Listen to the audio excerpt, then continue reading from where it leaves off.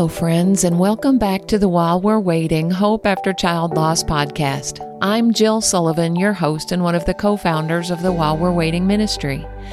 This is a podcast of stories of devastating loss and grief and heartbreak and struggle, and stories of hope and healing and faith and, yes, even joy. Underlying every conversation is the hope we have in Jesus Christ, which makes it possible to not just survive the loss of a child, but to live well while we're waiting to see them again in heaven one day. You can learn more about our ministry and the free bereaved parent retreats we host by visiting our website at www.whilewe'rewaiting.org. Welcome to episode number 152. I'm excited today to introduce you to my friend Linda Brown. She is a woman who has dealt with some very difficult circumstances in her life, beginning with sexual abuse as a child, a series of failed marriages, and the loss of her adult daughter Jessica 2 years ago.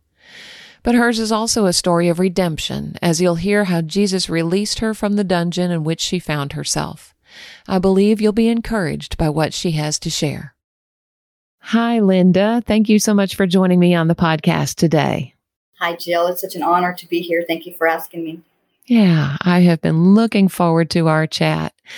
I do want to get started by giving you the opportunity to just tell the listeners a little bit about yourself. Tell us where you're from and what life is like for you there. I am in the middle of nowhere near Ash Grove, Missouri, which is about 30 miles away from Springfield, Missouri. Mm-hmm. At the moment, our household consists of my 79-year-old husband, 63-year-old me, and my 13-year-old granddaughter. Life is not dull in our household. That's right.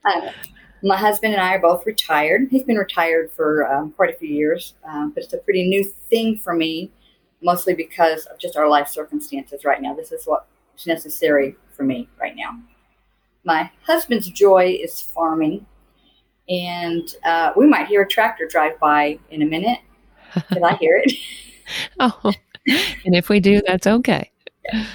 But it's his joy to farm and to be outside. And we don't personally have a cattle operation, but our son-in-law does. And he has property rented near us. And my husband takes care of the cattle, checks the cattle every day. And he keeps our place, we've only got like 7 acres, but he keeps it looking like a park. Wow. It's like his job to keep it mowed and taken care of. It. It's delightful. It's a blessing to be here. And he and I have been married for 23 years. I was 40 and he was 56. And so we came with 3 children, but 3 of them were, either in college or had families of their own. My oldest, Michael, is about to be 44, and he has 2 grown boys. And he's a local news anchor, so that's kind of fun for all of us. He's also been one of my anchors for the last 5 years. And I also had twins, Jeremy and Jessica. Jeremy's about to be 39, and he's in the military. Been in for, I think, 16 years now. He has 2 beautiful children I don't get to see often enough. And Jessica ran on ahead 2 years ago on May 17th.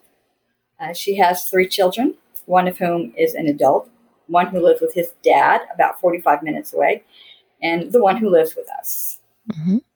My job at the moment is caring for Paul, who had major surgery 3 months ago, and a 13-year-old granddaughter who has some, I'll say, issues and trauma that she is working through. Some of my joys and hobbies are just enjoying the outdoors, just being in it. Green grass, trees, flowers, singing birds and sunrises, just the tranquility of it all. It just brings joy to my heart. And I love to write devotionals because I love the Word, and it has brought me life. And I want to share that with others and to let them know that God has purpose for their life, a plan better than anything they can imagine, and hope. Amen. For 13 years, I've been very involved with a ministry called Celebrate Recovery, which is a biblically based 12-step program, which ministers to anybody with hurts, habits, and hang-ups, which I'm pretty sure is all of us. Yeah, that's right. Drugs and alcohol never really had a chokehold on me, but several other dysfunctional mindsets did. At the Celebrate Recovery I attend in Ridgecrest Baptist in Springfield, Missouri, they've allowed me to be on the leadership team. I get to teach groups sometimes and facilitate small groups. I currently lead a small group for those in the grieving process at Celebrate Recovery. And I'm also blessed to be able to facilitate a bereaved mom support group at my home through While We're Waiting. It's a joy. And it gets kind of muddy. I feel like I need to talk about my past some in order to talk about my present. Yes, I would love for you to do that. So my childhood had lots of trees and green grass, books about other places, and I would pretend I was the hero of this story. In most respects, it was a pretty normal childhood, but there was this one pocket nobody could see into. There were multiple instances of sexual abuse by a relative. And it was never brutal, so I rationalized, as kids tend to do, that it wasn't a big deal. Mm. And honestly, I never even considered it to be abuse until I was 50 years old. Wow. And that's when I started going to Celebrate Recovery and discovered some of the dysfunctional mindsets that led to some pretty poor relationship choices, namely 3 failed marriages. And I'll be honest, for much of my children's childhoods, I was in survival mode, either in one of those dysfunctional marriages or a single mom. Raising twins was quite an interesting experience. In most ways, because they were fraternal twins, they were no more alike than any other siblings, but they did have their moments of that twinning thing. Sure. Like maybe one of them would get hurt and the other one would cry. So just kind of peculiar things like that sometimes. Their personalities were very different. Jeremy was usually laid back, kind of the fun one, but very determined. He had to work hard to make good grades, for instance, but playing football was very important to him, so he did the work he needed to do. Things like that seemed to come easier for Jessica. She was definitely the dominant personality in our household. If she was in the room, everybody knew it. She was fun, kind of boisterous sometimes. And as an adult, she was a hard worker. She was a CNA at several residential facilities, and she loved it. She loved her job. She loved her residents, and they loved her. She was very loving and compassionate. And at her funeral, a lot of the people who came were the families of her residents, because they'd come to know and appreciate her care for their loved ones. And after the accident, one of her coworkers got permission to paint some beautiful life-size angel wings. I say life-size. I don't know how big angel wings are. Yeah. You know. But they painted these beautiful white angel wings on one of the old brick buildings in Ash Grove. And it was a tribute, and it says so, a tribute to small town heroes. And it has her name on it. And every time I drive past that, which is frequently, it's a very poignant reminder of how much love she was capable of giving. She was a straight-A student in elementary school, a very easy child to raise as far as doing things I asked her to do, not being argumentative until she turned 13. It was a bit like her whole personality changed. Mm. She shut me out. She shut her family out, and her whole world revolved around her friends. And as she got older, she got more disrespectful and started doing things like crawling out the bedroom window at night to hang out with friends. Started tinkering with drugs and boys and running away. And the next 4 years were very stressful, with the police bringing her home, me trying to keep her in school, which she was failing because she kept cutting classes. And then 2 weeks before she turned 17, she ran away from home again. And she and I had both been told that when a child turns 17, the police don't bring them home anymore. And so 2 weeks away from 17, she ran away from home, and I did not call the police that time because I was just exhausted. It had been 4 years of drama. Yeah. And so my version of tough love was not signing drop papers at school. And it may seem silly, but because it didn't change anything, but it was my statement that this is not okay. Dropping out of school is not okay. My version of tough love was not giving her money after she left our home, as I felt like that would have been enabling her to make poor choices. The only reason she left was because there were consequences for her bad behavior. She didn't like those. She could have chosen to come home at any time. We would have welcomed her home. She got pregnant with her first child when she was 17, so that began a 19-year journey of poverty, men, babies, men, alcohol, men. It's hard to watch. It's very hard as a parent to watch. She did better when she was on her own, but she was so caught up in getting her sense of worth from bad boys. Mm. It was just 19 years worth of heartbreak. And strangely, once she left our home, we had a very good relationship. She called all the time to let me know how she was doing, which I appreciated. Yeah. She knew that I didn't condone any of those choices that she was making. And when I tried to remind her that Jesus loved her so much and was waiting for her to turn to him, she'd say, I know. Mm. She would even ask me for advice and then proceed to do the exact opposite. She was making her own statement about life. 2 years after my third marriage disintegrated, I discovered that she'd been sexually molested, which no doubt played a role in her misconceptions and misperceptions of life, just like it did me. That made it all the more heartbreaking.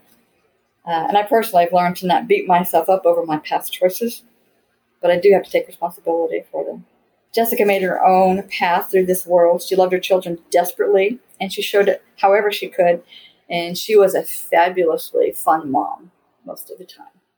What a wonderful description of Jessica and your relationship. I've heard a little bit of your story, and I'm just fascinated listening to it again. So Jessica had a lot of struggles in her life, but I love the fact that the two of you stayed in touch, that she still looked to you. It was obvious she loved you very much, and she looked to you for advice and counsel. Whether or not she followed it, you were the person that she turned to. But I'd love for you to talk about what happened in May of 2021. Well, I was at work in Springfield, which is about 45 minutes from where I live, and I had just finished teaching a class. And I saw that I'd missed a call from Devin, my oldest grandson. He had just graduated high school the week before, and he never called me. He's quite independent. Sure. And so the fact that he called me told me that something's up. So I called him right back, and he said, Grandma, there's a guy here that you need to talk to. And he handed him his phone. And it was an officer from the Highway Patrol who said, Ma'am, I have to tell you that Jessica Landis was killed in a car crash this morning. And I said, what? I heard him. I just had to process that. Yeah. Unbelievable thought. And my brain did this weird thing I cannot even describe. And I walked to my supervisor's office and I said, I have to go. My daughter's been killed in a car wreck. Wow. And I turned around and I walked back to my office, kind of like a robot. And he followed me saying, wait, what? What did you say? But I just kept walking to my office, got my purse, and I walked out to my car. And at that point, this is what started running through my head. Jesus, help me. Jesus, help me. Jesus, help me. Jesus, help me. Jesus, help me. Because I knew I didn't have anything. Yeah. Yeah. Thankfully, the Lord gave me the clarity of thought to immediately call my husband and tell him and ask him to run over to Jessica's house, which is very near us, because Devin was there alone and had been the first to hear the dreadful news about his mother. And then I called Jessica's dad, one of my ex-husbands, and her two brothers. I wanted them to know before the news hit Facebook. Yes. And I'm glad I did, because by the time I got home, it was on Facebook. And after the phone calls, I spent that long drive in the rain with the help me, Jesus, help me, Jesus, help me, Jesus, help me, Jesus refrain running through my head. And Michael and his boys and close friends and neighbors showed up pretty soon after I got home. My son Jeremy stationed in Virginia, so it took a few days for him and his family to get here. And parts of the next 3 days are a blur. There's several things I remember very clearly. One friend, Shelley, was one of the first to show up, and she unloaded bags and bags of lunch stuff, gallons of tea, disposable plates, cups, and plasticware. She was there for 2 days, maybe more. I forget, but she was just in the background, just unobtrusively asking visitors if there was anything she could get them. She was just this very helpful presence. And another friend, Jasmine, came over, and she just mostly sat and visited and just listened, and she was just a very gentle presence. And another neighbor, another Shelley, came over and brought some games, cornhole toss, and such things for the grandkids to play with. There were just so many people, and so much food. And at the time, I was attending a church about 35 minutes away. And every day, for a week, a different member of that church delivered food to us. And it all mattered. Every sandwich, every prayer, every hug, every text, every Facebook message, every card, every flower, every contribution, every sweet presence, it all mattered. Yes. Yes, it really does matter. Yeah. I love that somebody brought games for the grandchildren. What a practical idea that was. So your life had just completely turned upside down at that point. It's always hard for me to imagine that. Our daughter died from cancer. So, we had time to prepare. We kind of knew it was coming unless God intervened with a miracle, which we, of course, prayed that he would do right up until the end. It's so hard for me to imagine being at work, a normal day, everything's fine, and you get a phone call that changes everything. I love that your first response was, "Help me, Jesus." Did you feel him carrying you in that moment? I did. Yeah. Very much so. Because I had my faith as a solid foundation for, at that time, 26 years. And there's nowhere else to turn. That's right. That's right. Yeah. Would you mind sharing with our listeners? You talked a little bit about your childhood, and I know that you did not grow up in a Christian home at all. So how did you come to faith in Jesus?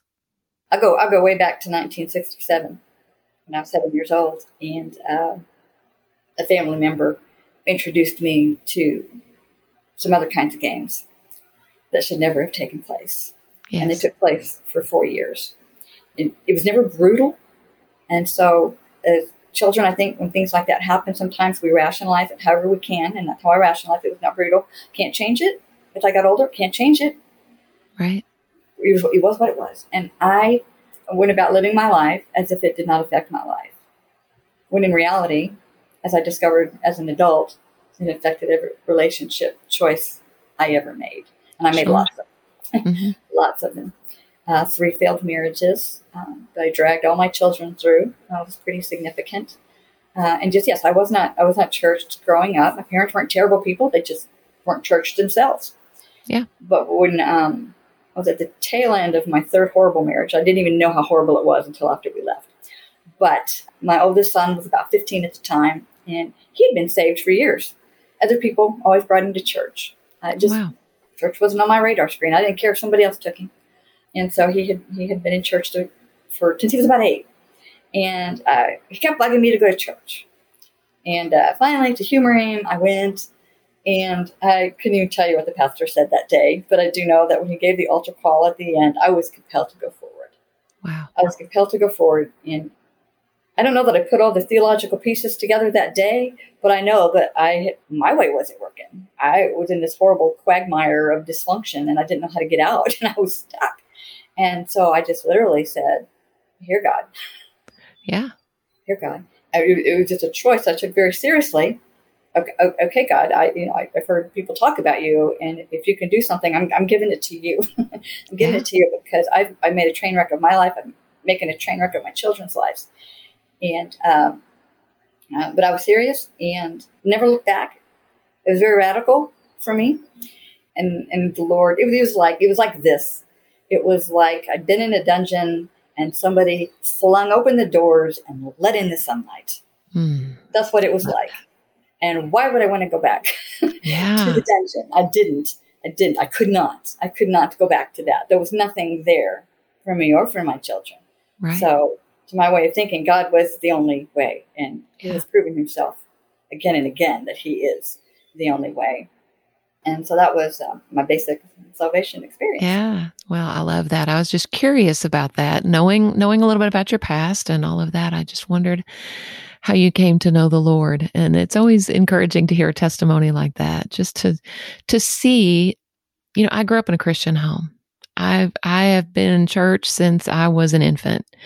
And so, while I am saved, there was never a radical change in my life. I never felt like I was in the dungeon and the doors flew open wide and the sunshine came in. And so I love to hear stories like that so that, people who may be listening that are in that dungeon can realize that that can happen for them too. So I appreciate you sharing that. So you are about to begin the 3rd year of your grief journey as we're chatting today, just kind of on the cusp of that coming up this month. A lot of people that we talk to feel like the 2nd year of grief is actually harder than the first. Has that been your experience, or can you talk about how your grief has evolved over time? It has very much been my experience. Okay. for a lot of reasons. There were so many things that came to light, especially the first year. None of it good. Yes, a lot of bad things. A lot of bad things happened. There was a lot of legal things to deal with, and there was I filed for guardianship. Another family member blocked the guardianship, and there was just drama with that. And it was so many things to deal with, so many things to think about, and it was all overwhelming. And I didn't realize it at the time. It wasn't until somebody had told me about While We're Waiting. I was on the Facebook group for parents, and then something made me Google While We're Waiting, and so I learned about the refuge, and so I registered for that, and I'd like to tell you about that experience if I might. Yeah, absolutely. So Hot Springs is 5 hours away from where we live. It's kind of a stressful drive because it's very curvy and hilly, but I got there. And the minute the facilitator opened the door, I literally felt the welcome. I felt the Holy Spirit from the minute I crossed over the threshold into that foyer. And it was a beautiful thing. And I mean, the entire weekend, the grounds, everything about it was beautiful. The facilitators and just everything, the way everything happened was beautiful. And it was peaceful. And it was restful, and something was shifting in my spirit. Yeah. And I didn't understand it at the time, or even, I don't know if I even recognized it while I was there. But during that 5-hour drive home, yes. I'm able to process things, and I was feeling things. And partly because of that playlist y'all play in the background. It was beautiful. I asked somebody, what is that music? And I looked it up later, and I listened to it. I've probably listened to it almost every day since then. Yeah. But I was feeling, and I don't know that it felt good, but it did feel good to feel, because I didn't realize I hadn't been feeling for the previous 16 months. Mm-hmm. And I didn't want to go back to that. I heard somebody say one time, only a Pharisee can relate to another Pharisee. And that reminds me of this. I don't want to be a robot. I don't want to just be going through the motions. I want to be real. I want to be vulnerable, because that's what people are I'm going to be able to resonate with people. And maybe they can see the hope that I feel. They're not going to see that if I'm a robot. Right. Did I answer the question yet? You're doing great. Oh, the second year. It was about the second year. So, yes, I would say the second year has been harder for me, because this year I'm feeling. Yes. It's like all the first that I thought were bad the first year. No, I didn't really feel those. I'm feeling them this year. Yes. And in May is the month for me, the bad month for me, because Mother's Day is quite gut-wrenching. And, I have 2 other children whom I love very much, but it's hard. It's hard because one of the people that made me a mother is not here, and she always made Mother's Day a big deal. Yeah, she always made Mother's Day a big deal. And so I still come across things that she gave me, little cute things, things that she probably couldn't have even afforded that she would get me, and I come across those now, and it's like, oh. So there's Mother's Day, and this year, 3 days later, is the anniversary of Jessica's death. So that's just hard. Yeah, that's a hard stretch of dates for sure. Yeah, very often people do. The second year is harder. And I think it's just because of what you said. We're kind of numb maybe for that first year, and then the second year comes around, and some of those things can hit a little bit harder in the second year. This concludes the first half of my conversation with Linda Brown. I hope you'll come back next week as we extend our conversation to discuss a wide variety of issues faced by bereaved parents, including finding our purpose after loss. Thanks again for listening, and I look forward to sharing the rest of our chat with you next Wednesday.